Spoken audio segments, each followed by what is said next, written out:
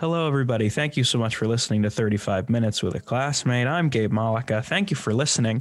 As you may have noticed, you clicked on it. This episode is longer than normal, and it's because sometimes you get rolling and you don't want to stop. And I didn't want to stop, and I didn't think we were done having a conversation yet, so we just kept going. And so I'm keeping it. I don't care. If you listen to what you can. I heard a friend recently say he listens to the podcast on 1.5 times speed. So it already sounds like I'm doing drugs at a club and talking really fast about my new podcast. But it's a longie but a goodie is what I would say. So I'll get right to it. Today's podcast is brought to you by the Down by the River podcast by my friend and comedian and my fellow barbershop quartet singer in a group that we formed called the Sex Boys. Terrence Hartnett has a podcast called Down by the River, where he is traveling the country right now in a van doing a podcast, just like talking to people. So it's sort of like this podcast on steroids. I wouldn't have a good podcast about being in a van because I don't think I could do it. But his podcast is great. He has an incredible interview with Sam Tallent, who just wrote one of the best books ever about comedy. It's a novel about a rugged road dog stand-up comedian that I devoured. It's a fantastic book called Running the Light by Sam Tallent. So he has a great interview with Sam Tallent. He also interviewed a guy who quit money for 15 years. So please check out the Down by the River podcast with my good friend Terrence Hartnett. This week's podcast is also brought to you by Buffalo Wild Wings. Roar. That's what this person wrote. So you know what? It's your ad. You do what you want with it. Today's podcast is with the incredible Kim Foxon. She's a beautiful vocalist and creative person, songwriter. And she's just the best. She's such a lovely person. We go way back to my singing days in middle school and high school. And Kim always had a voice where she would start singing and you would make eye contact with somebody and be like, whoa. Like, this person is incredible. And so it's so cool that she's still doing it and she's really finding herself. I was so inspired to hear that the ways that she's learning about herself as an artist, as a person, she's really, hitting her stride, not just in commercial success, like that too, of course, but you can tell that like Kim is a thoughtful internal person who, has a lot to say, and it comes out in her beautiful, beautiful music. And I thought it was an incredible conversation. And so I'm keeping it. And it's because I know you'll enjoy it, because it was a lovely, lovely chat. And of course, before I forget, if you want to hear Kim Foxon sing in real life, here is where you can see her every Tuesday at The Groove in New York City from 6 to 7:30. Every Thursday at Hole in the Wall on 24th Street in New York City, which means Manhattan. That's from 6:30 to 8:30 p.m. So that's Tuesdays at The Groove, Thursdays at the Hole in the Wall, every Friday at Hole in the Wall in Williamsburg, Brooklyn, 5 to 7. Every Sunday at Baby Brasa in Manhattan from 12 to 3. That sounds like a brunch situation. And another Sunday gig, look at her go, Kim is at the Greats of Craft. The Greats of Craft, that's funny. From 5 to 7 every Sunday. So we got a 12 to 3 on Sunday or a 5 to 7. I will post those in the show notes also. But come see Kim Foxon sing. You will not regret it. So everybody enjoy the wickedly talented Kim Foxon, everybody. Here she is. Hi. Oh, wait. Headphones, you told me, right? If you have them. Yes, I do. They're very janky, but... Janky's fine. Yeah, see how they work. It's nice to see you. You too. Thanks so much for having me on. Of course. Kim, come on. Who else am I going to talk to? I mean, a lot of very cool, important Yeah, they're on the list too, but so are you. You're list worthy. Oh, thank you. I've been listening and seeing the people who you have been having on, and I'm like, wow, we went to high school with like very cool people. I just sometimes in a way that like that. Yeah, and like I haven't even gotten to like so many like curveballs. Like I have this whole list with like post-it notes and like just because I don't know, I'm just trying to lean in a little bit because we did go to high school with like I tried to explain high school to my freshman year roommate And he was like, what do you mean somebody from high school used to dress up like Batman? And I was like, yeah, he would just dress up like Batman. And he was like, I don't understand. I was like, no, I guess you had to be there. I was just about to say, and also is that person gonna be, is he on your list? Yeah, sure. Nice. Yeah, everybody's on my list. Yeah, he's definitely on my list. Yeah, of course. That's incredible. Yeah, I mean, yeah, there's some real well, I'll go over the list later with you, Kim. Okay, you're gonna enjoy it. But I'm glad you've been listening. That's fun. It sort of just became a thing I didn't intend. I think those are the best things that happen. Like Bob Ross, Happy Miracle, right? Yeah, exactly. Yeah, well, that's exactly what I was trying to say. Yes. That's fun. Where are you now? So I'm in Garden City. Dream big. Where it all began. In my childhood bedroom. So this is like also where it all began. Yeah. And so I've been living at home for since March 2020. Yeah, you're with me, Kim. Year. We're in the same boat. I can't believe. See, I didn't even know that. We would have at some point had a cup of coffee or something. Wait, this is such a shame. Are you also in Garden City? Yeah, I'm in my dad's office. I'm on Franklin Avenue right now. Oh my gosh. You are right around the river bend. Yeah. As Pocahontas would say. Yeah, she would. Wow, that's so cool. Yeah. Also didn't know your dad has an office in town. He didn't. He became a lawyer when I graduated high school. He graduated law school. I remember that. That was so cool. Yeah. Yeah, he's like a maniac. And so like 2 months before the pandemic started, he like got this deal on this office and he was like, yeah, I'll get some furniture. Like he got a TV. He was like very happy with his office setup. And then like 2 months later, the pandemic happened and ended up being like really great because like we needed him out of the house, to like do his Drew Malika stuff elsewhere. And then like when he came home, we were like, hey, dad's home. Right. But it wasn't like we're all the four of us on top of each other. And then like I would come here for like, I did Zoom comedy. I've done some Zoom comedy. So I'd be like, I have a place to go that's quiet. But yeah, we're right here. So wow, nice. How has your year at home been? Because like I've had my ups and downs. Yeah, it's been very up and down. I mean, yeah, it's so great. Like I really do.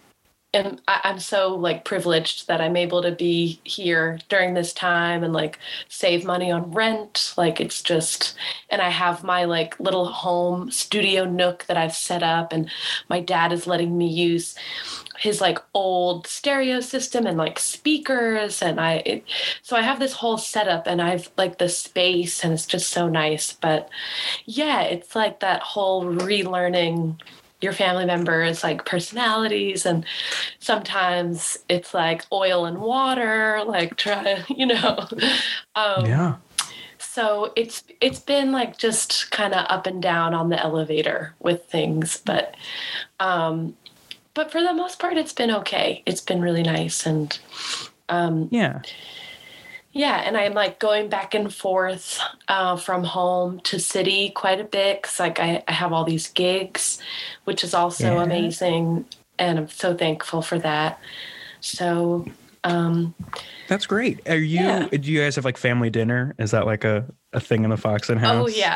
Oh yeah. So Sunday nights are always like our main family dinner. We just like always try to be together on Sundays, and my mom cooks a lot during the week, but on Sundays she really like goes for it. So Sunday nights are like our big nights. What is your heritage, Kim? I don't know if I know. Italian. So you guys are Italian? Mm-hmm. Yeah, hell yeah. Yeah, on my mom's side. So my maternal grandmother's family is from Italy. Okay. So yeah, I'm just like a little bit Italian, but it's definitely there. It's there. Yeah. And so does your mom, does she make sauce on Sunday? Is that, or do you call it gravy? I don't want to cross lines. So sometimes she does like Italian dinners, and she does like make her own sauce. Yeah. But other times like we're a big like chicken family. We just like, eat a lot of, Yeah, we had barbecue chicken last night. Heaven on earth. Yeah. Can't beat it. So we're very, also like just your typical like Irish Catholic just vibe too. We have a lot of that sort of cuisine, if you can like classify that as cuisine, but like chicken and potatoes, Yeah, of with course. salt and pepper. Like that's the season. Yeah. It's so funny. It's so funny you bring that up because we're the same way. Like we have like the Italian staples that my mom will make, but then also like on St. Patrick's Day we'll do corned beef and cabbage, and it's like, ooh, we're doing something new, That exactly happened. Yes, that happened. Yeah. And when you do a podcast with people from Garden City, you're basically just going to talk to white people. Yeah. And so I'm like, okay, at some point I'm going to have to like break the conceit just to talk to anyone else. Yeah.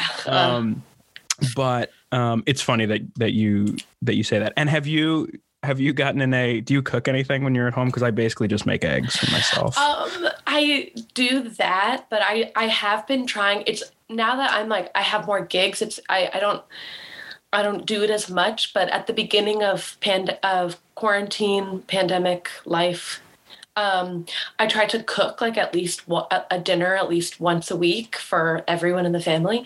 And That's nice. My older brother got me a Gilmore Girls cookbook for Christmas a few years ago. And I really wore that out. Like I just cooked all the recipes, like one a week for my family. And I don't know if you're familiar with Gilmore Girls. I mean, I know there's a diner. Yep. So there are different sections of characters' recipes in the book. So there's the diner guy, the guy who owns the diner. His name is Luke. So you've got Luke's diner recipes. Then there's this woman, Suki, who is a chef. So she's got a little bit more like involved recipes. One thing I did try to make that I failed miserably at because I learned you have to be like very skilled to make this is fried chicken. And I just like thought I would be great at it, like first time making it. Not the case at all. Yeah. It was very difficult, very involved. I had a lot of like stations. I had to get my batter and like go bring the chicken back and forth. It was just... So there's a timing issue. Exactly. Right? Yeah. Yeah. And you have to get the pan where I was doing all the frying like at a certain temperature. It has to be like hot enough. But if you leave it on for too long, like it's just gonna grease fire and like a whole bunch of shit. Whole thing. So. And it's a thing that like we take for granted as like Americans that like everything's breaded. Yeah. And then suddenly you're like, I have to do this myself. It's impossible. Exactly. That's so funny, Kim. But yeah, I think being ambitious sometimes with our like side hobbies is good too. Agreed. Where you learn like, oh, like this is why it's hard. Yeah. This is why like I couldn't just be a chef tomorrow. Right. Exactly. I have to put some work in. Or a mom. Yeah. Or a parent. Not that moms are expected to like do all the cooking, which like definitely not. I mean, it is in my house, but I will say yes, of course. Yes. I'm going to hopefully be that person who's like, no, sweetheart, I'll of course cook for the children in 15 to 30 years when I have kids. All right, Kim. So let's talk about how we know each other and creativity and stuff like that. So, Beautiful. So we grew up singing together. And we did like a whole bunch of singing. And I guess like for me, it was the 5th grade musical. I had never really sung in any way before that. I was a Stratford kid. But you were a Stewart kid, right? You went to the other elementary school? Okay. Yes. And so like when did you get the singing buzz? The bug. The bug. Yeah, it is bug. I did say buzz. I think I was looking at my seltzer as I was saying that, and I was like, ooh, seltzer. When did you get the bug? I was searching for a fun drink before we started, but I couldn't find any beer. So kind of run to 7-Eleven after this. Yeah. Or just like go to the bars. Meet me at the bar. I'll meet you at 7-Eleven. It's right here. Perfect. Wow, I've been doing so much drinking this year. Right. So when I was a child, singing bug, well, I feel like it started for me because I started singing at the St. Joe's choir.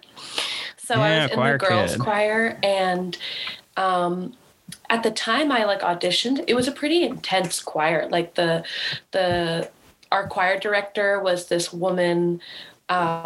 She like got her master's at Juilliard. Like she was really just really serious. And like, even though it was, a choir of mainly like 12 to 14-year-old, 8 to senior in high school age people. She was so intense. She was like, we will rehearse twice a week. And because she was a vocal performance person. Yes. Because it wasn't, I mean, like, there's nothing wrong with music education, but like when you go to Juilliard, that's like, you were studying to be there's no music ed program there. At least I don't think. Yeah. They're there for like the performance of it. Okay. So she's intense. So she was pretty intense. And I just remember like when I auditioned with her, my mom was like in the room with me, and she did all of these like ear training. It was like the first time someone was like, okay, I'm going to play a theme on the piano and you're going to sing it back to me. And it was the first time I was like tested like with music. And so I was just like scared, but I did really well. I just like had like a natural like knack for it. And, and then that's kind of where I fell in love with just like harmony. I guess my first moment of falling in love with music was singing in harmony with people, and like, just learning about that and being like, just in like singing in that way, just sort of like being in the harmony and like staying in tune and just feeling like my first chills of like, wow, music is so magical, and I can't really put words to describe this feeling of how I feel. It was just I remember feeling that during my time first year in the choir. So. And were you singing the alto parts? So I was assigned an alto when I first joined, because I was really good at singing in harmony. I just like I loved doing that, and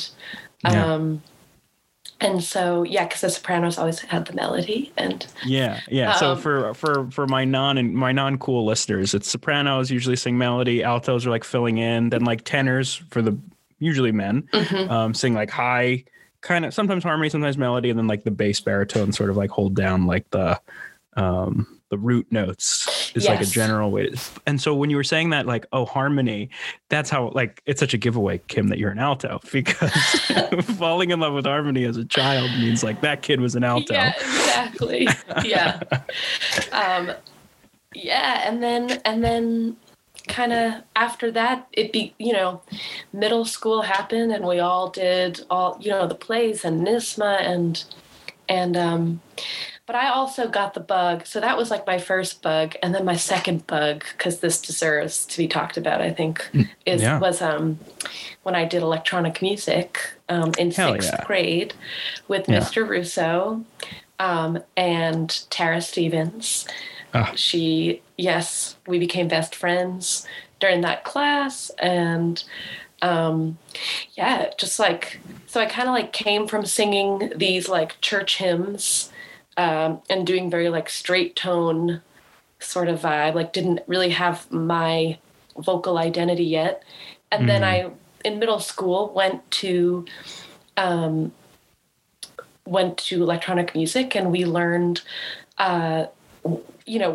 we had to sing like rock songs. Like the first song I learned in that class was I Love Rock and Roll.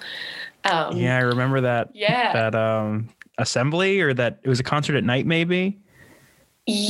Possibly. We did perform at the Andy Fun Talent Show. Maybe that was that year. Yeah, it was like in at Cluett Hall at St. Paul's. And that was like the first time I like did solo singing. So that's kind of like where it began. Yeah, Mr. Russo. I remember really liking that guy. I was a band kid, and then in 8th grade I defected to chorus. Okay. And Mr. Russo was like my homeroom teacher or something in like 7th grade. And he was always just like off the wall, like half his head would be shaved or half his face would be shaved like this. And he would come to school. And I think everyone sort of felt like, what is that guy up to? Like, I want to hang out with that guy. Even though I didn't know him in a musical context, I just knew him as like a guy who took attendance in a fun way. Mm-hmm. But that, I mean, and School of Rock had just come out. And so like that class felt like the closest thing to like, this is that in real life, like in real time. I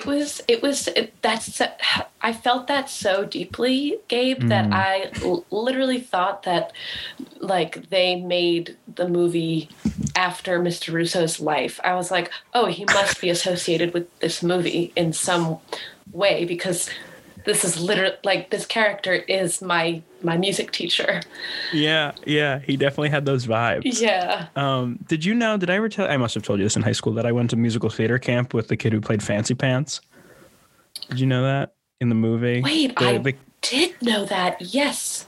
Yeah, Brian Faldudo. He's like a singer performer now. Okay.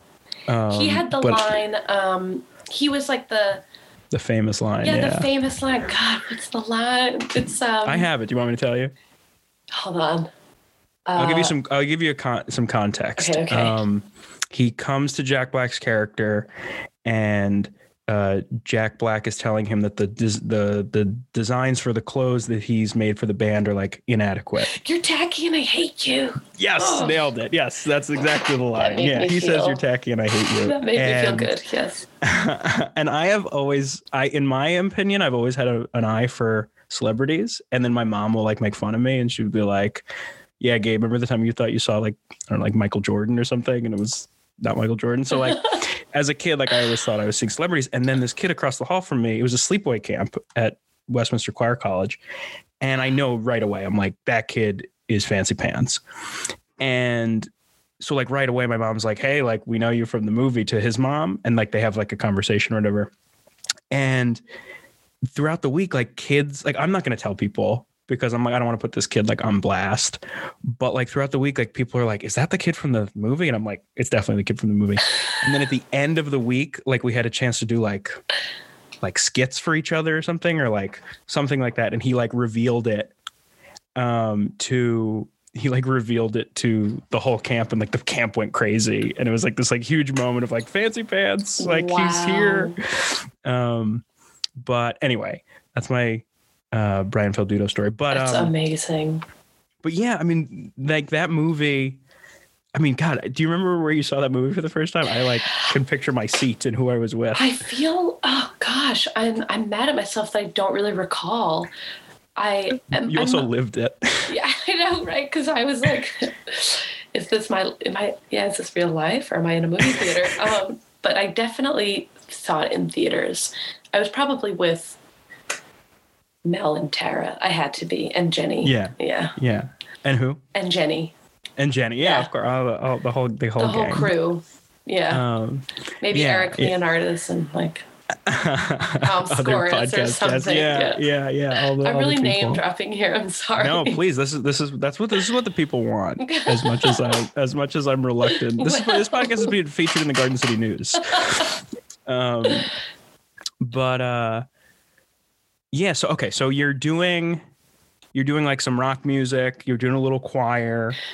And eventually, so in my mind, in my narrative of you, and you can correct this if I'm wrong, but like you're gathering influences, right? You're like, here's a piece of me, which is like this like choir alto person. And then like, oh, like there's this new social component that's outside of the church, that's a little bit more individual.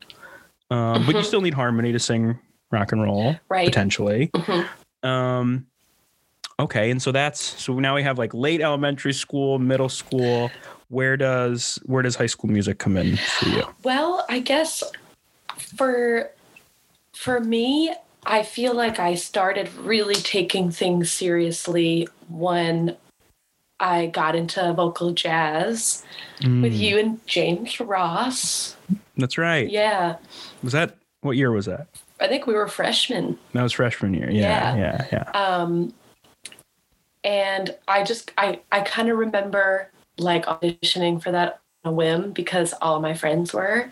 And I didn't really like care that much about it. Like I was just, cause I just didn't think I was going to get in. And I remember it being a big deal, like the freshmen who were picked, like there's like, it's a big deal. And so I feel like that's like what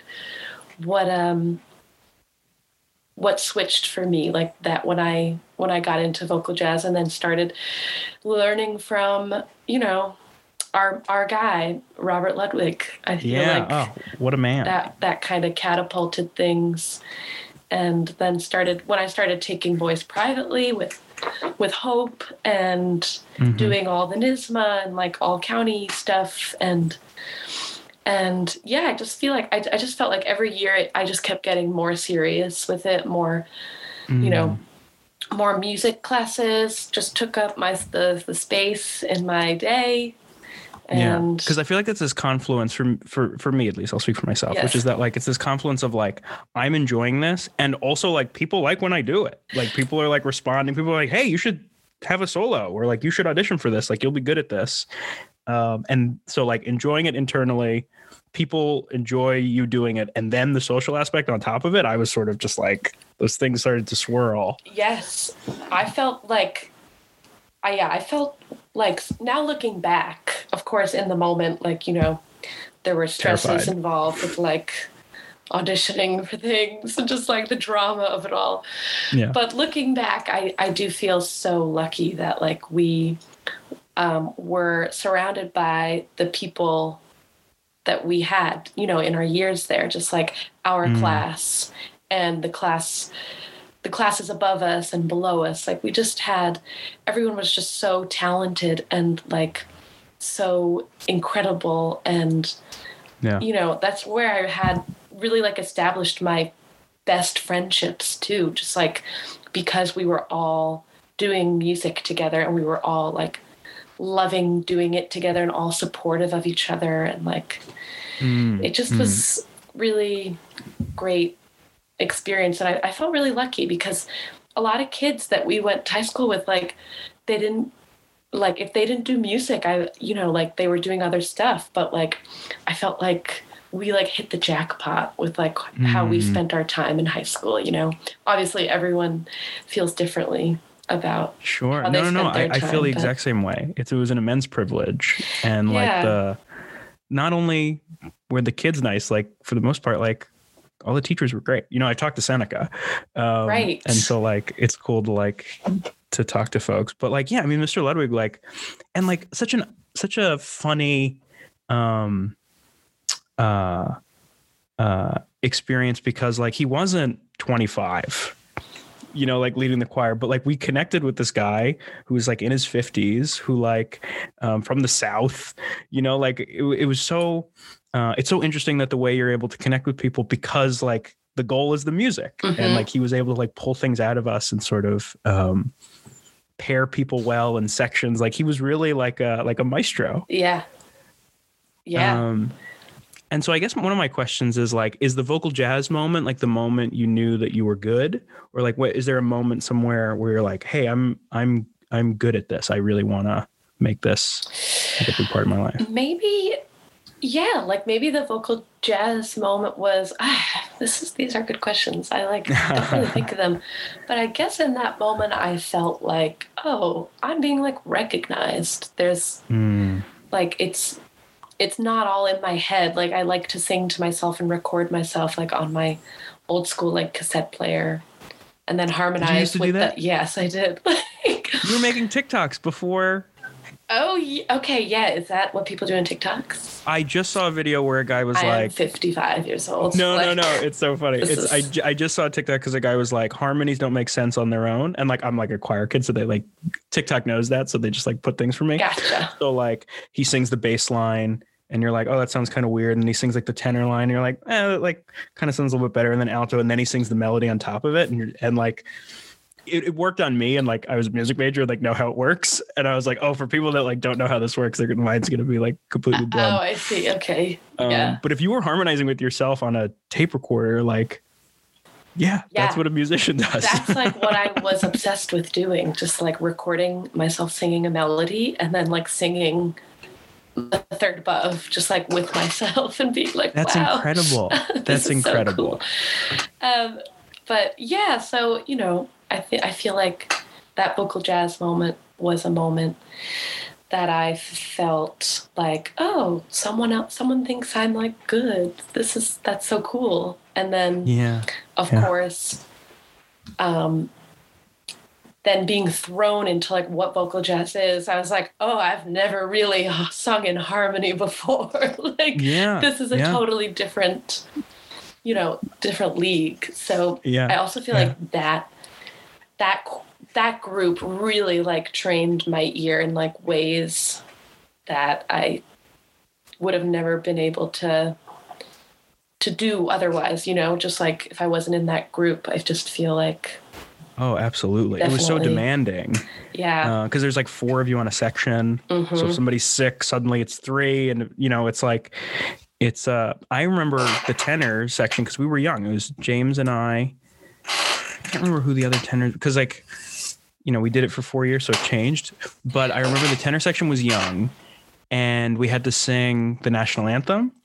And the national anthem tenor part was like really hard. Do you remember this? Yes, because now like we would struggle a lot. I'm pretty sure now they have, because I've been like to, you know, a few turkey trots over the years, and and there are these girls who I assume are like from Garden City High School, and they do the same version, but it's like the women singing the tenor part. The high tenor part. I'm like, oh, Gabe did that. Damn, he had to sing real high.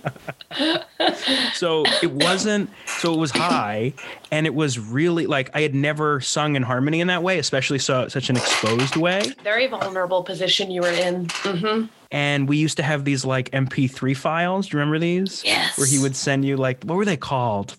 Oh, I can't remember. Oh, dang. They were on called the old something. Janky GCHS website. Oh. It's like, listen to the they weren't WAV files. Yeah. Okay.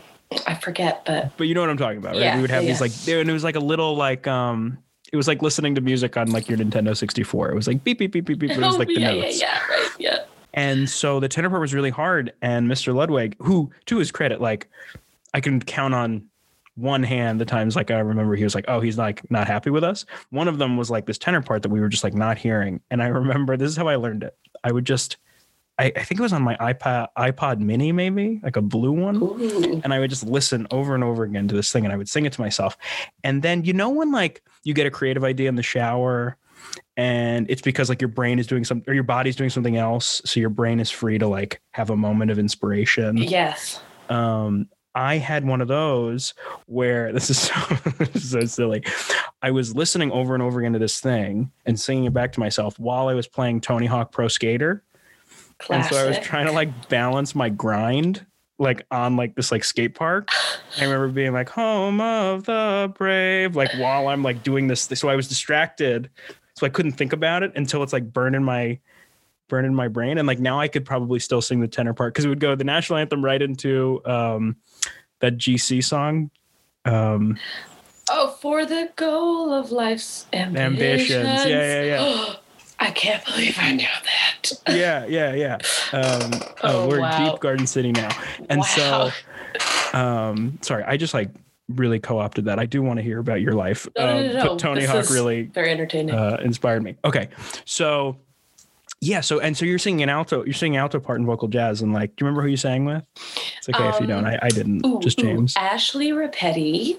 I remember because she was like my buddy because she was older, an upperclassman. One of the coolest people that ever, in my mind, still junior year high school, Ashley Rapetti is like such a pedestal. I know. And she was so helpful to me. Like, so sweet. She was so sweet. And she could tell I was like very nervous, but she would help me with like notes. If I was off, she'd be like, oh, like, here you're off, but like, let's work on this together. Like she was really, really sweet to me. And so nice. Yeah, so it was her and like, she was a student director, I think. Yes. I think she did auditions. Yeah. I'm so upset. I can't remember the other women in my section. We did sing in that group like a million times. So like it changed. Yeah. But But yeah, it was cool to be in there. Right? Yeah. I'm sorry. I just had a moment. Okay. I was going to say Maggie Titler, but then I think I'm wrong. I think she was a tenor that year with you guys in vocal jazz. Am I wrong? That's very possible. Yeah. Maggie would sing tenor and alto sometimes too. Right. Yeah. It's coming back to me. Carolyn Catrone. Yeah, Carolyn. Just had a moment of her. Yes. Who doesn't love Carolyn Catrone? Yeah, so sweet. That's all I got. Yeah, nice kids, right? How lucky were we? Yeah, it was cool. And that was our Ryan Torino year too. We got, because he was a senior, we got. I remember him being in all-state choir, and I was like, maybe one day. I remember that too. We could be an all-state choir, and then we made it. I will never, my Ryan Torino favorite moment is like during our, I'm sure you remember this, when we sang that version of Africa, you know? Yeah. And he like went off to do the solo during a show. And Mr. Ludwig got so mad at him or something. Because he went off script. He like went off script and was like, ha ha ha. And Mr. Ludwig was like smoke coming out of his ears. I swear I could see it. It was. Yeah, he and Liam were together. Yes. Oh my gosh. Oh, what a Gen U, of course. What a group. Yeah. Bobby Townsend sang with me. Now I'm remembering. Wow. James Ross. Yep. And Kevin. Kevin Clark. Kevin Clark. Yes. For like the first time, I think he started that year because he was a great musician. Right. Guitar player extraordinaire still is. Hey, Kevin. Yeah. Yeah. And was like, I want to sing. That was a cool thing about, I remember Mr. Ludwig, where he would bring, like, he was so like interesting and thoughtful and smart and approached music in such a way that like he would attract kids who were in the orchestra or in the band or played guitar, be like, hey, I want to join the choir because like they're making really good music over there and it's accessible enough to me where I feel like I'm comfortable enough to fail even though I'm not like the best singer. Like Armand Rangebaron, who's like a composer, went to Juilliard for composing, was like a bass in the choir that year. Oh, and like I don't think did orchestra, but like I sang in chamber choir with him and I remember being like, oh cool, like this is where they're all coming to see Mr. Ludwig. Yes. Oh, I remember his journey. Right. Okay. Yeah. Yeah. Same thing with like Andrew Lacoche, like incredible guitarist. And he started singing at some point in high school because I think, like he wanted to be surrounded by the magic of like Mr. Ludwig's process and like coaching and, all really helpful skills. I mean, and I'm like real hippy dippy about it, but like, no matter what you do in life, like choir, I think is really important. Like you breathe together. It's like, and you're making art together. It's like really a beautiful retreat, thing. But like at 10:30 in the morning. Downward dog. Yes. Yep. Okay, cool, Kim. Yeah, it's nice to walk down memory lane with you. I haven't. That's actually not really been a big part of this podcast so far. Of like diving into the nitty gritties of a high school class, but it's cool to do that with you. Yeah, I figured if we're already here. Please. Why not dive? You know. Yeah. I love that. I love that class. It was nice to have like a place to, I don't think I took any electives that weren't in that room. Like it was just like, how can I be in room 100? Yep. Which they subsequently like pay Paradise and put up a parking lot. I was about to say, which is not there anymore, which is. I know. I don't think I've been inside like near it since. Yeah. I've just kind of seen that like circular weird building and I'm just like, I'm not even gonna because I can't. It would be too much for me. Okay, Kim, and so we're in high school, and as we do high school, like we were in plays together and we were in musicals together and choirs together and vocal jazz and stuff like that. When did you? And I advise students on applying to college now during the day, and so like I see this all the time. Like, when did you decide it was time that you were going to apply to conservatories and that vocal music was going to be a part of your life in that way? I feel like it was really led very headstrong by my private voice teacher at the time, Hope Hudson. I feel like she was just like my like corner coach. Like if I was in a wrestling ring, in a boxing ring, she would be my, person that puts like the washcloth on you and just like, get up, Foxen. Like, do another audition. Do 14, which is like, I think I applied to somewhere around that many schools.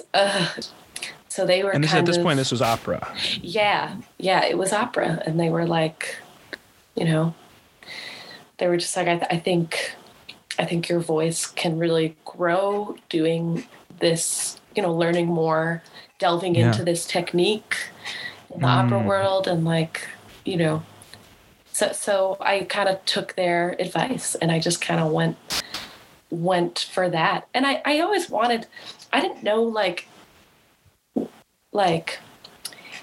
what I wanted to like I knew I wanted to study singing, but I wasn't sure if I wanted to do opera, but I felt like I didn't like know how to at the time I didn't know if there was anything else going on for like undergrads, you know. I kind of just assumed it was just classical.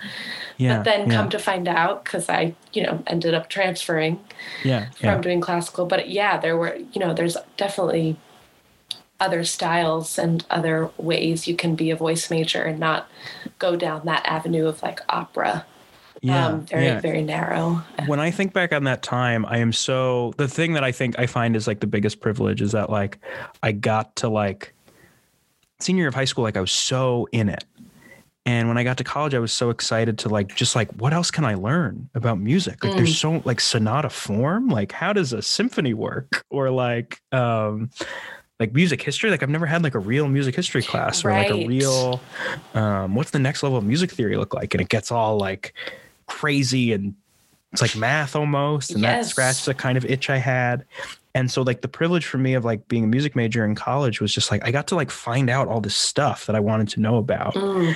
And I went to a liberal arts college. And so I remember Hamilton, right? Yes. And my pre-screening tape, like Hamilton was a liberal arts college because Mr. Ludwig went to a liberal arts college. And that was sort of like my inspiration for it, which is like, oh, I want to learn like about all these different things. Like I had all these like delusions of grandeur about like, I was going to study government and then I was going to do English and I found comp lit. So like, I knew I needed to carve some space for myself because I knew I was going to meander. I just like didn't know how.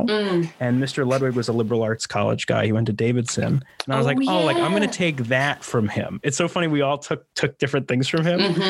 Where like he also went to the Yale School of Music. So he knew how to prepare you for this type of thing. But he also went to a liberal arts college. So he knew like, okay, Gabe, like you're this kind of kid and like we're going to find stuff for you to do. Right. And so for me, when you're talking about like the privilege of being home, which is like a thing that I know intellectually now, like everyone's driving me crazy, but like I know intellectually is such a thing that I value and find as a privilege. In the same way, I'm like, oh, what the privilege of getting to experience something and find out like what you want to take out of it. I think is it's at college at its best allows for that. Yes, agreed. So you get to college and you're what do they label you as? Are you a mezzo? Are you singing alto? Like I was like a soprano. Yeah. So like I went to Manhattan School of Music and right off the bat. And for the uninitiated, that's like you were at a music conservatory. Everyone you know is like a flute kid or a violin kid or a bass or a tenor. Like they all have a thing. Absolutely. Yeah. It was very much like the music wing of the Garden City High School, like 2.0. It was just like that. Yeah. Like nice whiplash. Yeah. Yes, precisely. So like right off the bat, I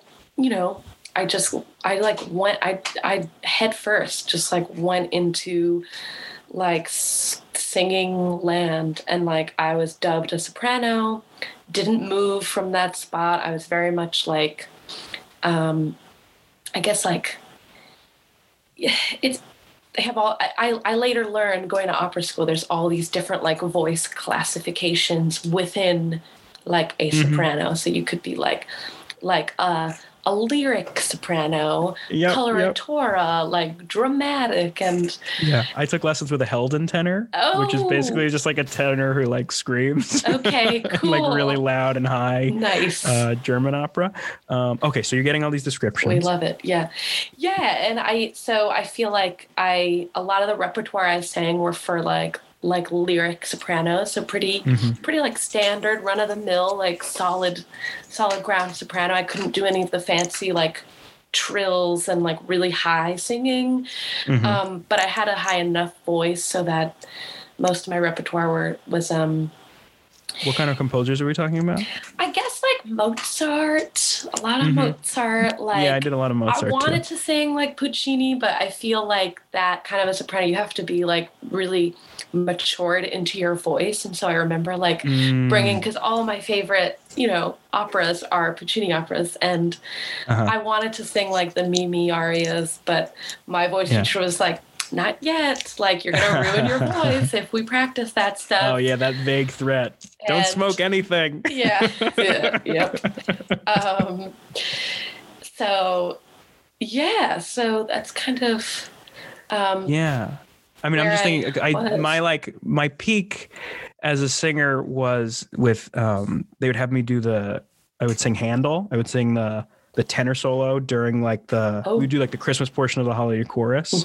So every winter for 3 or 4 years in college, I would sing like the tenor part with like a couple soloists somewhere. And it was always like, I would have to stay late at the end of my first semester of college. It would be like December 23rd. We would do Handel's Messiah. I would sing the solo. My family would come. They'd have like little sandwiches. We'd eat a bunch of little sandwiches and drive all the way home. Oh my gosh. So I was like in that. And I guess if we're going, there's like Baroque, classical, and then we get like to like the Romantic period. So you're like not so deep into the Romantic period, but like a little bit before that, if we were to like label it. Yeah. Okay. Yeah, that makes sense in my mind. Yes. Okay. I think so. I'm more asking because I was only an okay music student. I think, like, honestly, now I'm like... Because you pivoted too, and we're going to get to that. Yeah. I just, I wanted to revisit. I'm sorry to put you on the spot. No, it's all right. I wish I feel like a lot of what I learned, like, stuck with me as far as, like, technique goes at MSM, at Manhattan School, but yeah, there was a lot of it that also just, like, over my head, and I... Sure. And at this point, are they like putting on, were you like in an opera there? I know you're getting lessons, obviously. Well, actually, I was. So technically, you know, when you're an underclassman at Manhattan School of Music, you're not, I don't think you were allowed to like audition for like the main stage operas. Like they reserve those for the master's students. So as an underclassman, you can do like opera scenes. So there were like, okay, like there were like castings for this opera scene that they would do. So, you know, it wouldn't be like full blown productions, but definitely like some tastings of them throughout my years there. And it was 2 years there? 2 years. And then, so you're on this like opera track. Yeah. And like your classmates are going on to, I imagine, do crazy opera things, right? And they still are. It's wild. It's like, I knew you when. But yeah, like a lot of my classmates are, or my former classmates are like doing these big young artist programs. Like some have been like at the Met. It's just like insanity that. Yeah. But you know, they just stuck with it, and they knew that this was their passion, and they they loved opera. Exactly. Yeah, that's the main part of it. Yeah, they just like freaking loved can I curse on here? Yeah, of course. Yeah, okay, they loved the shit out of what they were doing, and that is what you have to.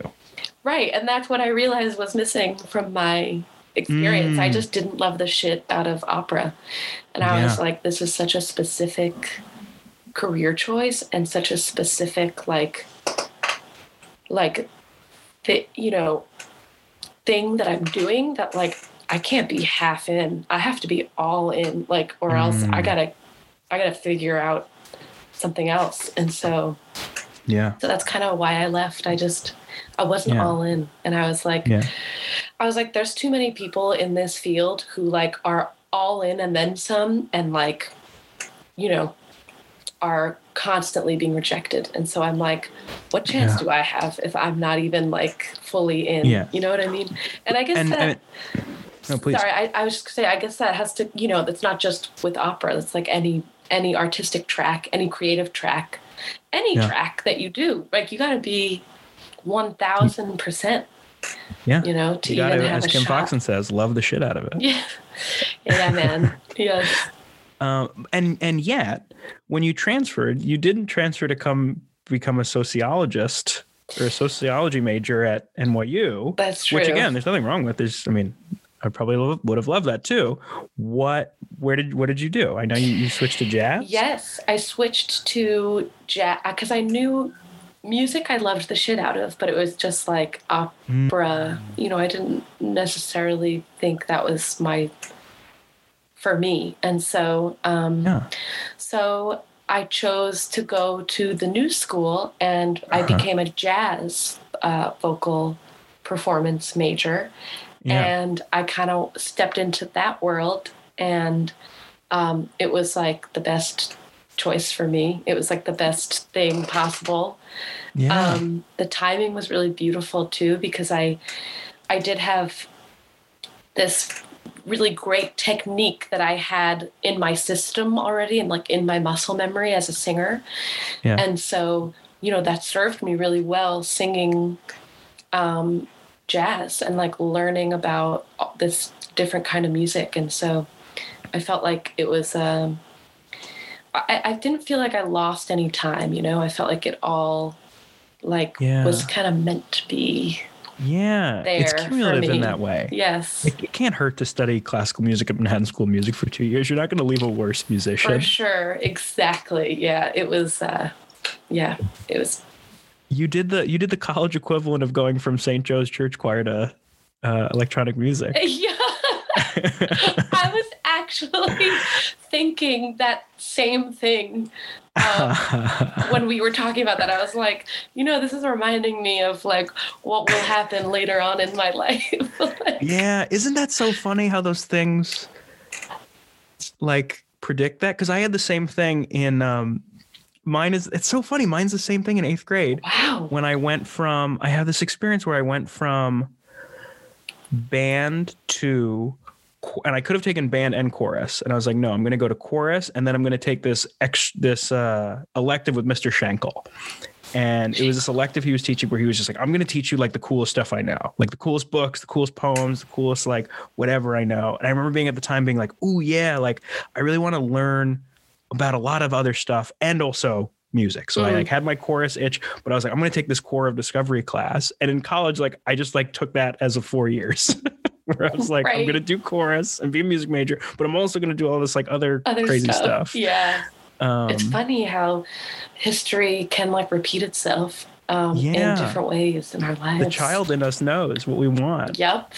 Yes. Sometimes you have to listen. Okay. So you get there and now this is really like Whiplash in the sense of like now it's actually jazz. Yeah. So you're just hanging out with, like is it? I imagine in my head it's like a different color. So on the money on that actually, yes, like absolute totally different color. I don't know like what color. In my head, it's like beige to blue, but you tell me your experience. It was beige and blue for sure. I feel like red and like purple. No. Whoa. Okay. No. Yeah, you lived it. Red and like red at Manhattan School of Music. Yes. Very and then red. Switched. And that's just actually the color that's really coming to me. Okay, so red is that. Yeah. And then, like blue and purple became my colors doing jazz. Okay. Power colors. Yeah. So getting a little softer, more of a melancholy hue, I would say. Yeah. I felt less anxious. Singing songs and just singing in general. I had a lot of, anxiety that I developed like at singing classical, singing opera, because I always felt like I was being judged. Always felt like there were all these things I had to calculate and like remember to access simultaneously at the same time in order to be like perfect. And the language, there's a language component. There's like a voice technique component. I had a voice teacher who'd always tell me like, you can't listen to yourself. Dude, I was just talking about that with someone, actually. My teacher I would be in lessons with her, and it was like every 30 seconds she would stop me. It was one of those like times where it was like I was going to these lessons and I was like getting it, but it was really rough, like getting into like this vocal singing shape, because she would always stop me and be like, "You're listening to yourself right now. Do you know that you're listening to yourself?" And I'd be like, "What do you mean? Like, I can't hear anything else." I just remember being like crazy over that. Yeah. Yeah. And it's anxiety inducing. And I was doing it at a liberal arts college, and like we had a pretty serious program in some ways. There's like 6 or 7 like voice teachers on staff. Like it was like kind of intense, but you must have been experiencing that even double or more. I think at a core level, like it couldn't have been that fun. It was fun when like you got I feel like it was fun when you knew you did a good job, like when you got like compliments, you know, like by your teacher or whoever. Yeah.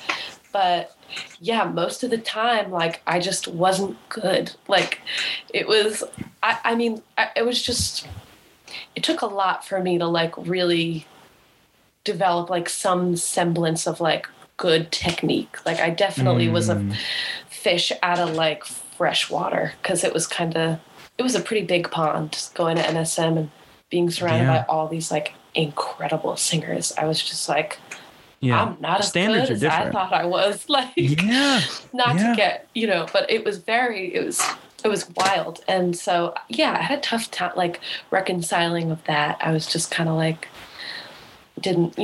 always doubting myself. It just like really was, I didn't gain that much confidence until my sophomore year, because I did feel like I know we were in Jazzland and I took us back, but you know, yeah, I had a lot of anxiety, a lot of like self-confidence issues, which kind of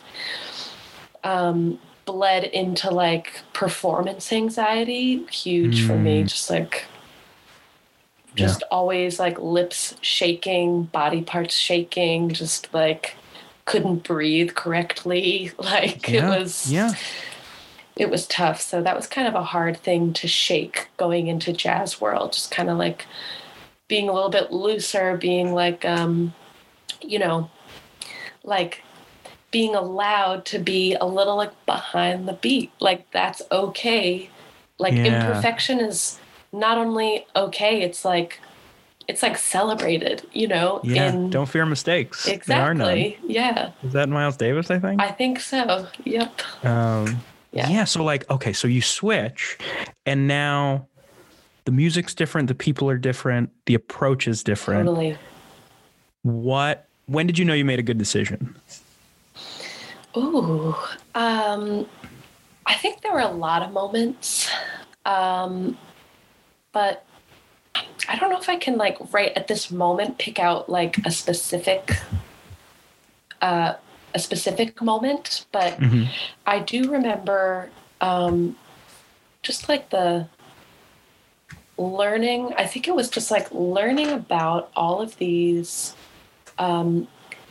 jazz giants, like these musicians, like learning about their lives, and just how great like that time period, how greatly it affected just like so many different artists, like not even coming from jazz, just like coming from other genres too, just like how like those musicians, like that time period of music just like affected the world. It was just like monumental. Yeah, the world you're living in currently. It's not like, oh yeah, this opera we're talking about, it's like a recent opera. It's like from like 250 years ago. Right. And that's also like so inspirational to so many people. But yeah, so I just felt so like just connecting to these songs and like these standards and the storytelling aspect of it. Just like, just on such a deep, like human, personal level. I felt myself to like really gain a sense of like who I was as a singer. Like, and I never really had that because I always felt like in opera school, I was trying to like mimic someone else. Like I was trying to really copy someone. And I didn't really find like my personality in my voice until I got to like the new school, you know?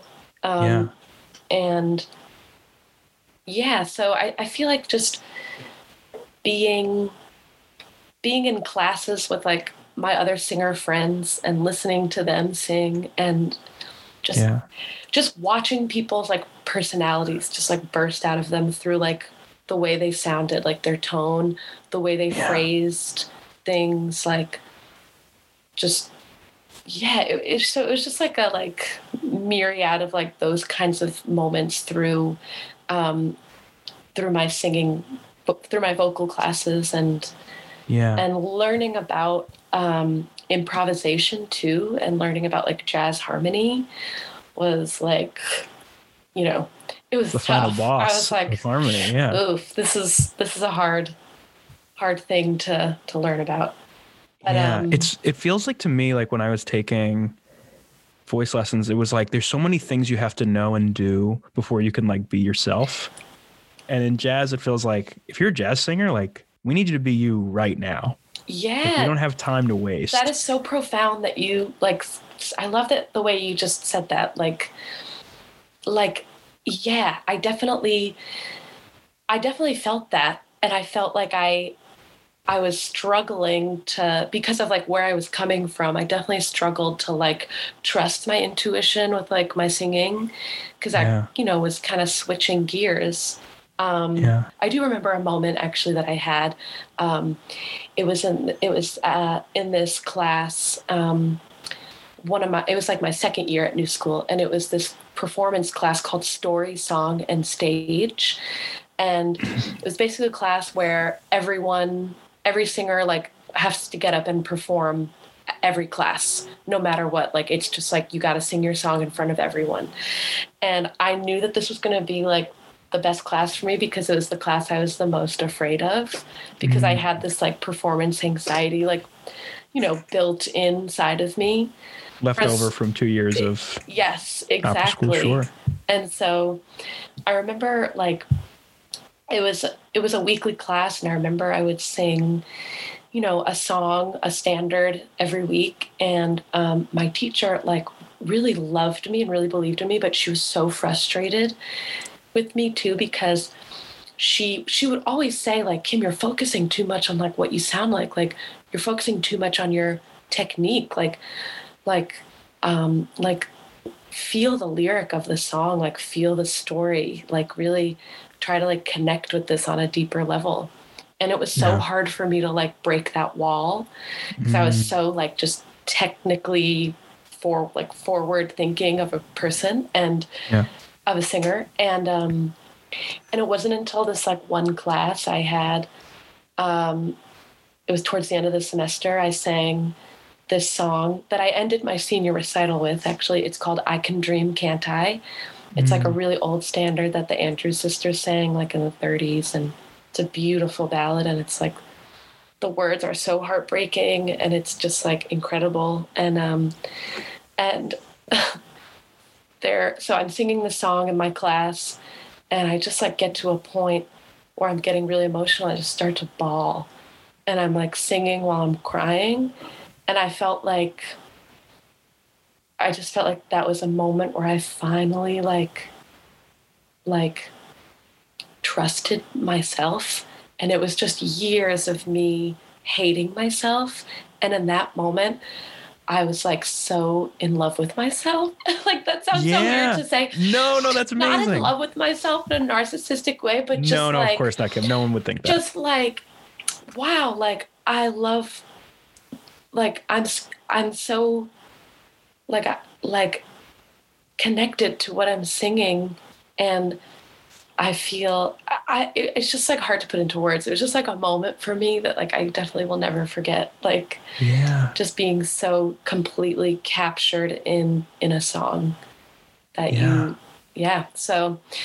And that was in the class. That was in class, yeah. And my teacher was like crying, like my friends were crying. It was like a very, you know, My goodness, Kim, thank you for sharing that. Like, yeah, that's so beautiful. Yeah. So like, yeah, that's when you made the right decision, dog. That's when I was like, okay, I guess this is my life. Yeah. I can't turn back now. Yeah. Wow. That's incredible, Kim. That's really beautiful. Oh, thank you. I can't wait. I'll find that song. That's incredible. Yeah. I'll send you it was recorded at my senior recital. And I cried at the end of that too, so I'll send it to you. Do you know your dad and your brother are the big sports guys, so maybe you'll have heard of this. Do you know have you ever heard of Jim Valvano? No. Jimmy V. He gave this speech at the ESPYs, which is like the Oscars for sports. And he was dying of cancer, and he was talking about like the things you need in your life. And he says, every day you need to laugh, you need to think, and you need to cry. He's like, if you do those three things every day, like you're going to live a heck of a life. When you tell your dad, brother, do you guys know the Jim Valvano speech? They're all going to cry. Oh my gosh. It's like the only time men can cry. Wow. I'm going to bring that up at our family dinner for sure. Yeah. It's going to be a big hit, I promise. Yeah, that's so beautiful to share that, Kim. I think that's really profound and beautiful. Thank you. I'm really honored that you would share that with me. Oh, yeah. Well, thank you for making it a safe space. Oh, my pleasure. To share such story. I felt. Was that moment junior year? Or did that take a year of It was my final year at school, actually. So I guess I was, what did I call myself? I mean, it was so weird. Like, I feel like my track was so like different. I guess I was a senior. Yeah, it was like my second year at new school, but with the way everything lined up, I was graduating that year, so it was like my senior year, and yeah. What a moment! I mean, you can't. It was a big release moment. I felt like a lot of weight come off of me. Yeah. During that, it was just like, yeah. Can you you're in the right place, right? Like that's you're where you're supposed to be. I mean, those moments are really powerful. And it's a thing that I talk to my friends about sometimes. We actually always have the conversation, moments in your life where you said, I got to get the fuck out of here. Yeah, that's a real thing. Mm-hmm. Yeah. You learn a lot about yourself, but I think we don't talk nearly enough about like, this is why I'm here. Like these moments are so beautiful and moving. That's incredible. Okay. And so you switched to jazz, and now normally I meant to start with this, but we just got distracted by my own fault. What are you doing now? Well, right now, what kind of music are you making? A few different things are going on. I guess I'm doing a lot of gigs in the city. I play. Yeah, what do those look like? What do gigs for Kim Foxen look like? They're fun. They're like restaurant gigs. So like they're very like relaxed, chill gigs, but they're like cover gigs. So essentially I'm just kind of, singing fun jazz songs and R&B soul tunes, like old, really anything I want, which is so great. These places that I'm singing at are really wonderful. And so I'm just kind of singing anything that I think sounds good. And I'm playing with my friend Yetta. She's an amazing guitarist. She's from the country Kosovo, which is like right near Albania. Yeah. And she's lived in the city for the past like 7 years. And I know her because her husband, I met at New School. He's an incredible like guitarist as well as she is. So I met her through her husband. And that's great. So we do a lot of gigs together. We do the whole restaurant circuit. And is there a circuit? I love my circuit. There's not like really one true. Everyone has their own. No. Like... This is great. This is why I asked the question. So these, I'm imagining like cool like brunch places, or like, are we talking Brooklyn, Manhattan? Exactly. Yeah, a little bit of both. I do a really fun indoor restaurant gig. I'm indoor too. Yeah, fully vaxxed. At this place called Hole in the Wall. It's a Australian owned restaurant. They have a lot of different locations. We play at their location in Manhattan, in in the Flatiron District on Thursday nights. And then they asked us to play at their Williamsburg spot on Friday nights. So we kind of do like a tour of their restaurants. Whoa, that's every week. Yeah, every week, every Thursday night, every Friday night, we do the dinners. It's really fun. It's a great... I'm going to get dates from you and stuff so I can plug. Definitely. Yeah, I will. Yeah, I'll send that your way. But yeah, it's really nice. It's like, we just kind of, our background music essentially, but people, there are definitely like a lot of times where patrons are like, hey, like, what's your Instagram? You guys are great. Like, I want to hire you for my, you know, future wedding or like my mom's 70th birthday. Like, so it's cool. Like I meet a lot of really interesting people through these gigs. And it's also just a great way to like practice my instrument. It's like I'm singing hours every week, so I'm just like shedding essentially like my instrument. You know, so it's a good thing, I think. And but yeah, I'm also in addition to that, just like trying to write my own stuff here in my childhood abode.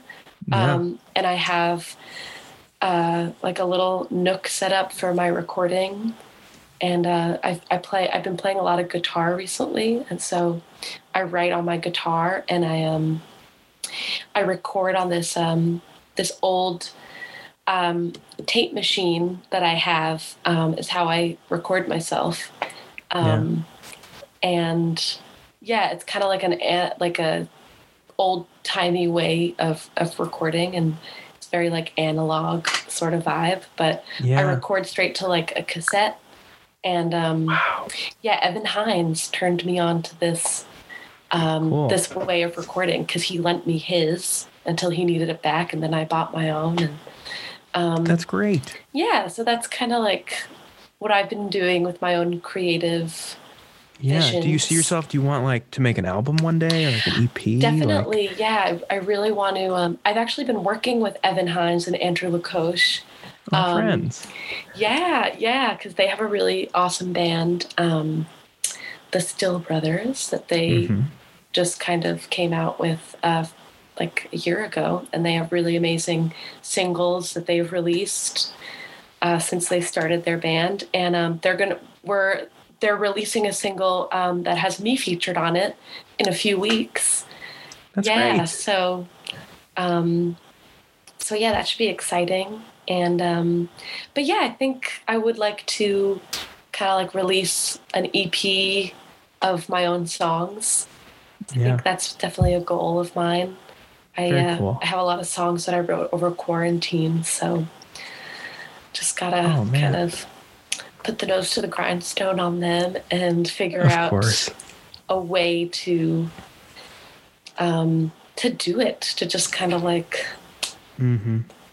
Is there make plans. What I know the equivalent in comedy, it's like you do open mics and you can like book your own shows. Like what is your equivalent of like, I have these new, is it Rockwood? Because I've seen you and Melissa sing at Rockwood. Yeah, me and Mel are and we still have our band too. So this is, you know, we're both like doing different things. But which is the Foxy Johnstons. It's my project with Mel.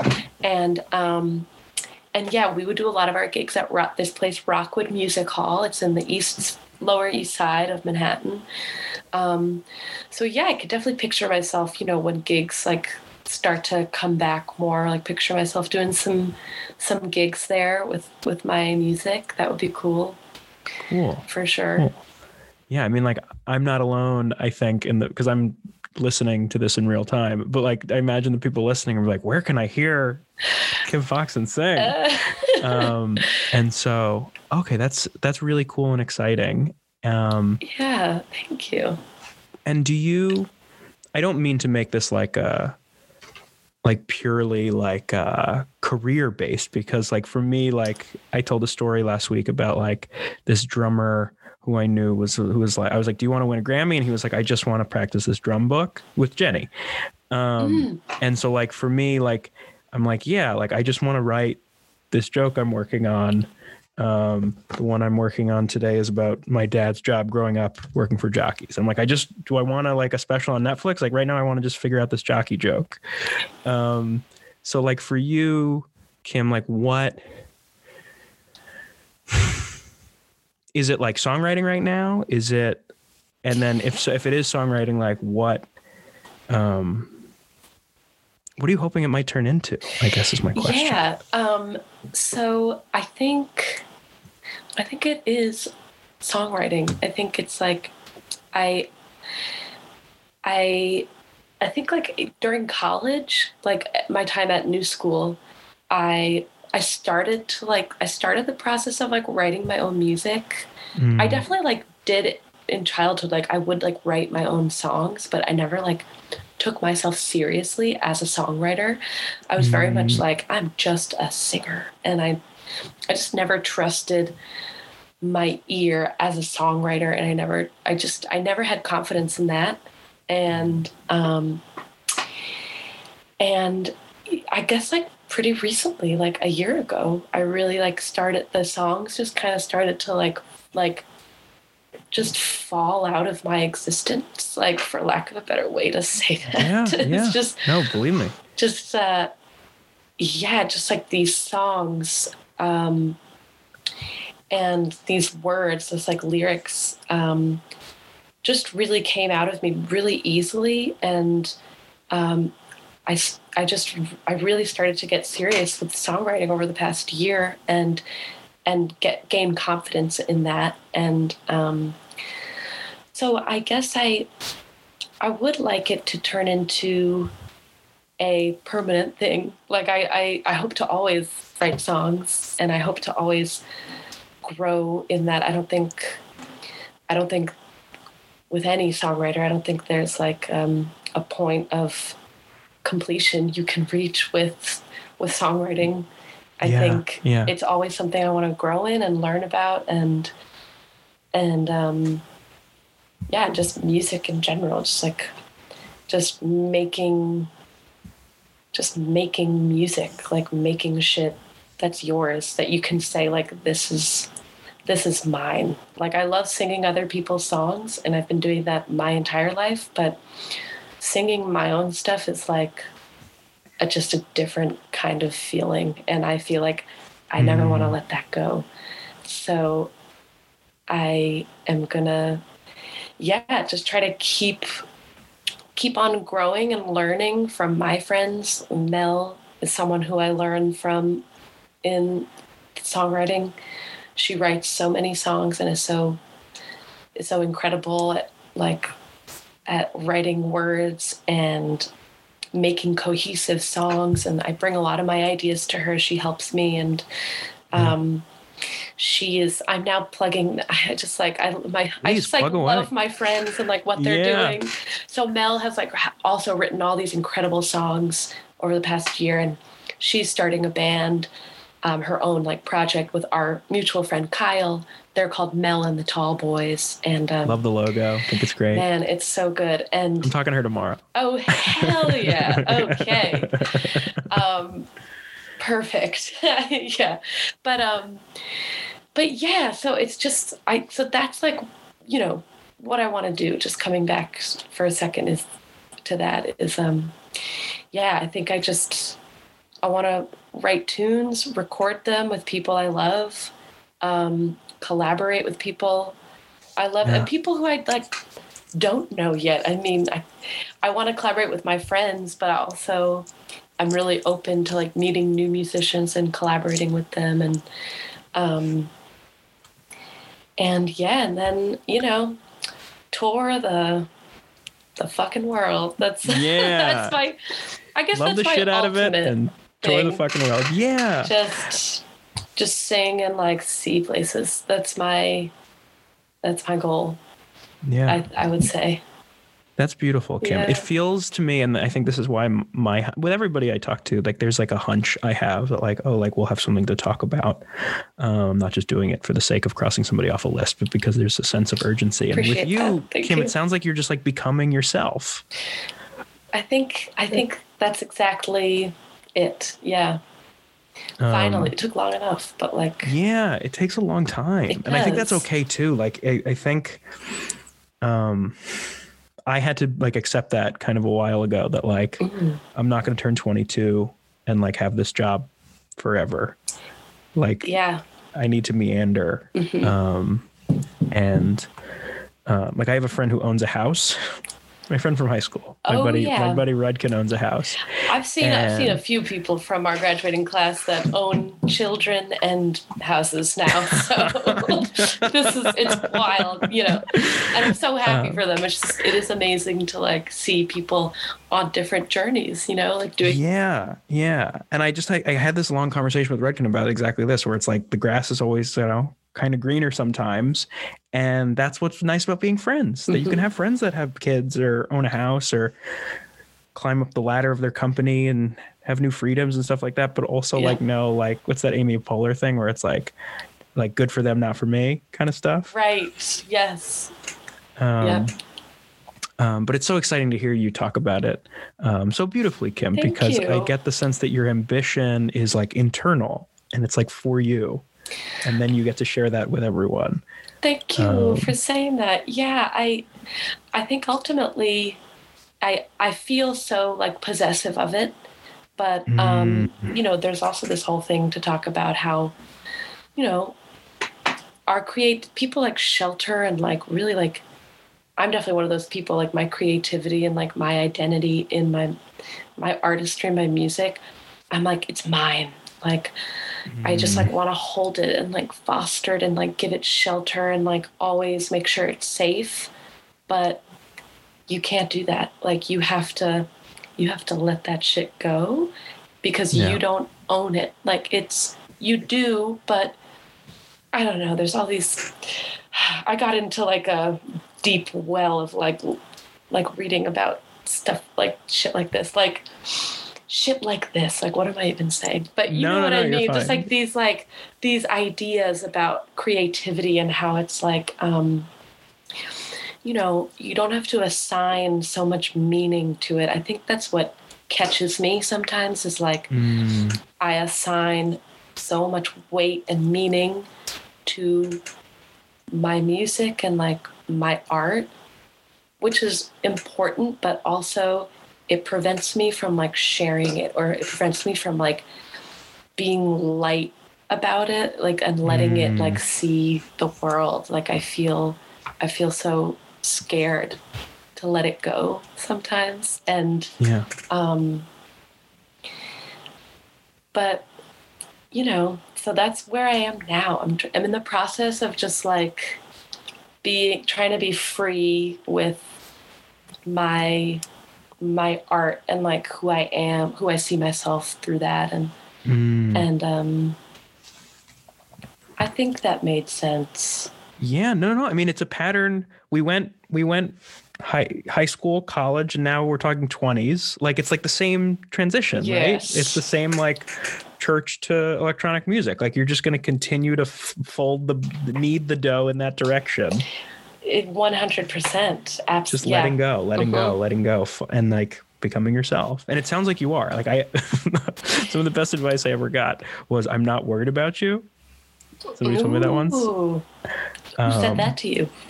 Somebody who broke my heart. Okay. No, it's fine. We are not gonna. I wrote a whole show about it.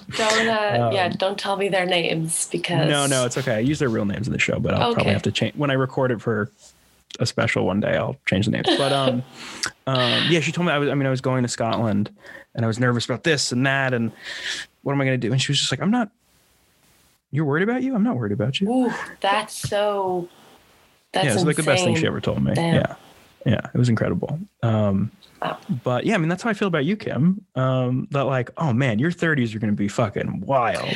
You're going to find some stuff. I'm pumped for 30s. People are like shying away. I'm just like, nah, dog. I talk about this with Mel all the time. We're like both like, bring it on. Like this. Yeah. I just feel like the 30s are going to be just like newfound territory of like, I mean, God, it's just like we know so much already, but there's so much that we don't know.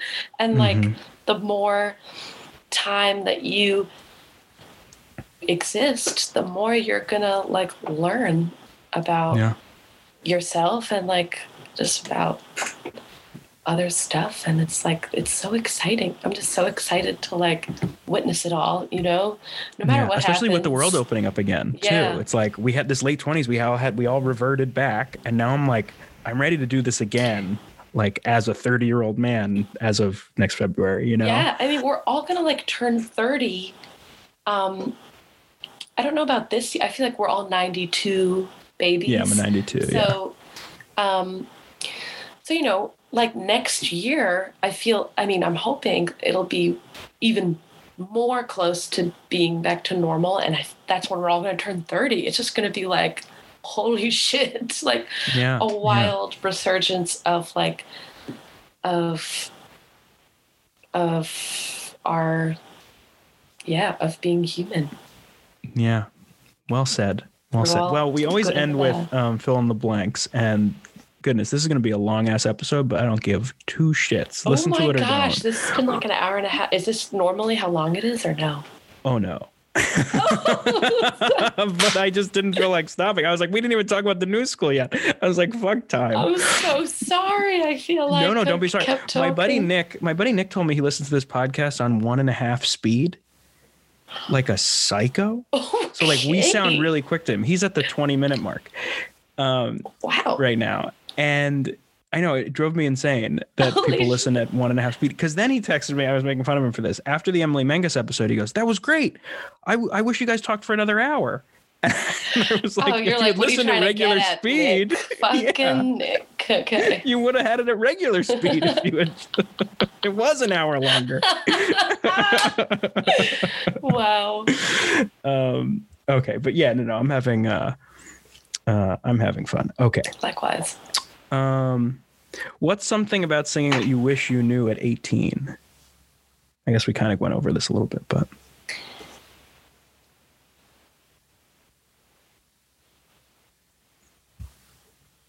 Hold on. Take your time. Is it like Phil, like one, I can only say one word? No.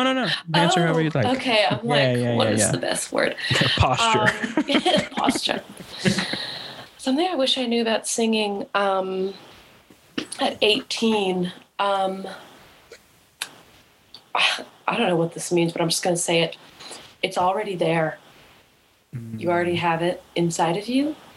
It's there. And it's like for you. It's always there. I don't know why. I just like feel like I was always chasing after something when I was singing, especially at that age. Just being, I felt like I was so like I'm not good now, but like I will be. I just feel like I was always chasing being like good. But if I just like lived in the moment of like my voice and like myself, I already had it. It was there. So I wish I knew that about singing at 18. And I just as someone who's enjoyed you singing for my entire life, I think all of us at 18 were like, she has it. Like I don't think any of us would have been like, she doesn't have it. That's the God's honest truth. Thank you. Food and or drink on show days, and does it change with the type of music that you're performing? I guess these are less fill in the blanks and more questions. The next couple are fill in the blanks. I don't even think about really. A lot of the time, I mean, on show, well, now I think like definitely I guess it depends on the show. Like a show, like a big show like that Mel and I would have, you know, we would like that people would buy tickets to and come, and it would be more of like performance vibe. We would definitely drink whiskey. Whiskey was big on show days. Oh, okay. Yeah, and I think I still do that. I'm pretty sure I still drink on all my gig days. Yeah, because I get free drinks. Great. So you're more hardcore than I gave up drinking. I just drink seltzer. Oh, you do? That's great. I tried to do dry February because I missed dry January because I drank the whole month. And so I was like, I'm going to do February. It's like Happy New Year. It's like, never mind. Yeah, like fuck that. No. But I made it to day 20 and that's great. I crumbled. 3 weeks is 3 weeks, dog. Yeah, but definitely have had moments of like, I don't have to get this drunk on a show day. Like I can reel it in a little bit. Well, I mean, that's great. I mean, if it's something that you are striving, like being more present or listening to yourself, like nothing wrong with it. Sondheim writes his musicals with a little whiskey. Yeah. I guess it depends on the day. I like that. Venue you dream of playing is blank.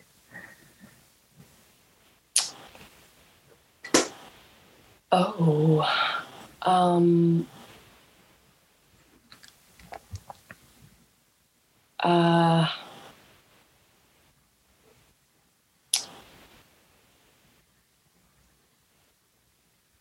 wow. Okay. The Sydney Opera House. Yeah. And not like doing opera there, but like, just performing like with my music, just kind of in whatever format that is. But they do comedy there too, Kim. I'll meet you there. Oh, they do. Nice. Cool. Okay, so this next question has a caveat, which is that it can't be an instrument that you could play while singing. So this next question is, if you could play any instrument, what would it be? But it's not like I want to play ukulele so I could like sing and play the ukulele. It's like so ideally something like. Got you. Like yeah, that. I know what you mean.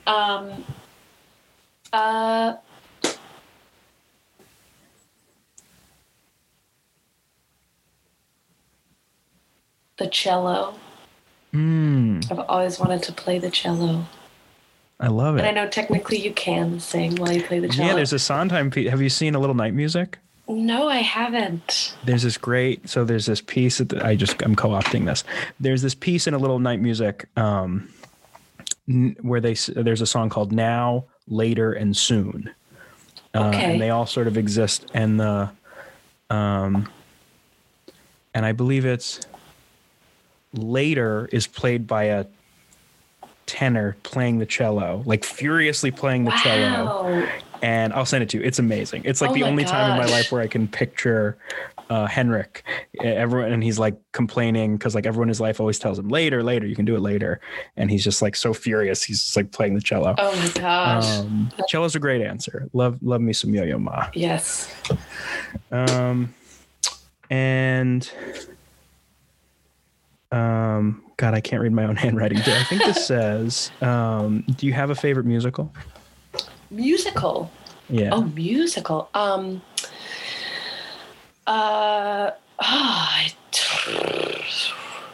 Because I went on a date with a folk singer and she told me she hates musicals and it made me laugh forever. I was like, we have so much to talk about. She was like, I hate musicals. Oh no. Oh gosh. I feel like it has to be one that I've seen. I can't pick one that I've never seen before. Right? Unless you love the music. Because like I have musicals I've never seen that I'm just like. I'm trying to think.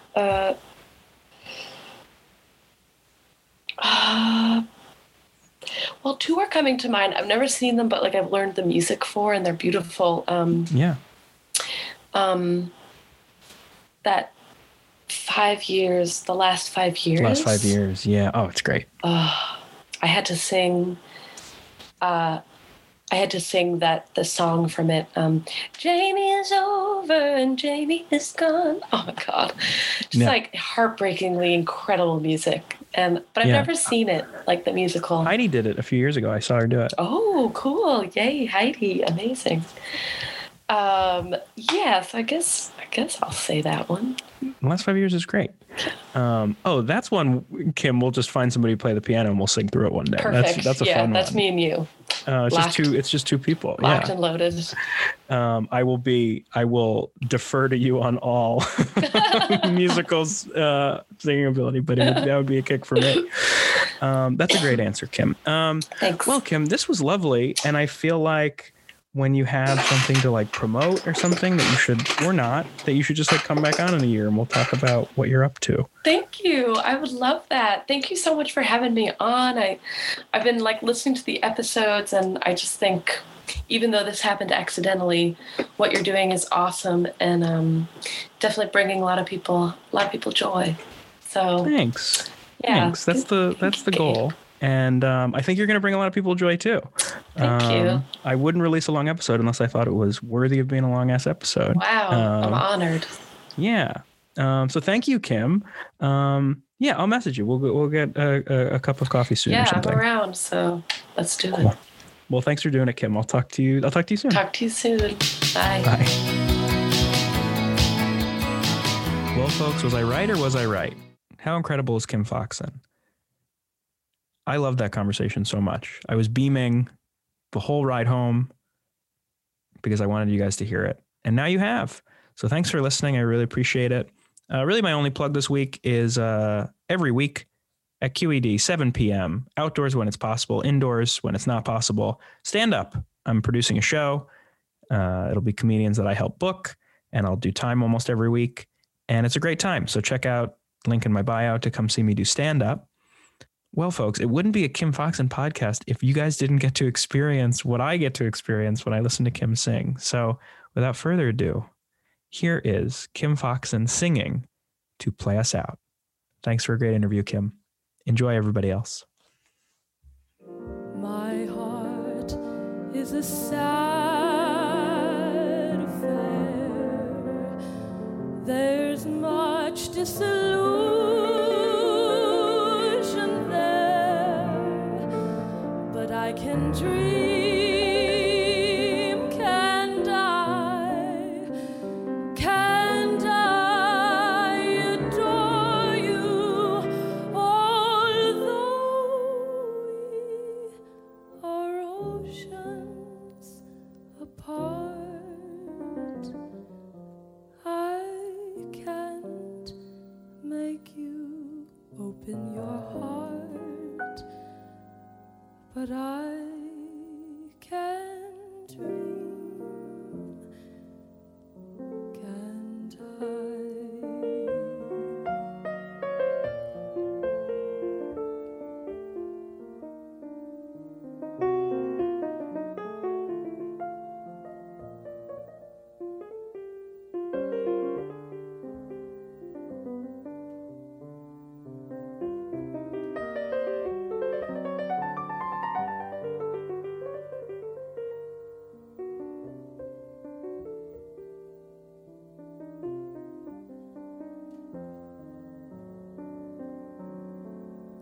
I'm aware my heart is a sad affair.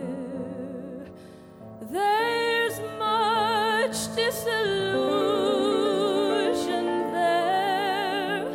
Oh, but I can dream, can I? Can I adore you, although we are oceans apart? I can't make you open your heart, but I can dream,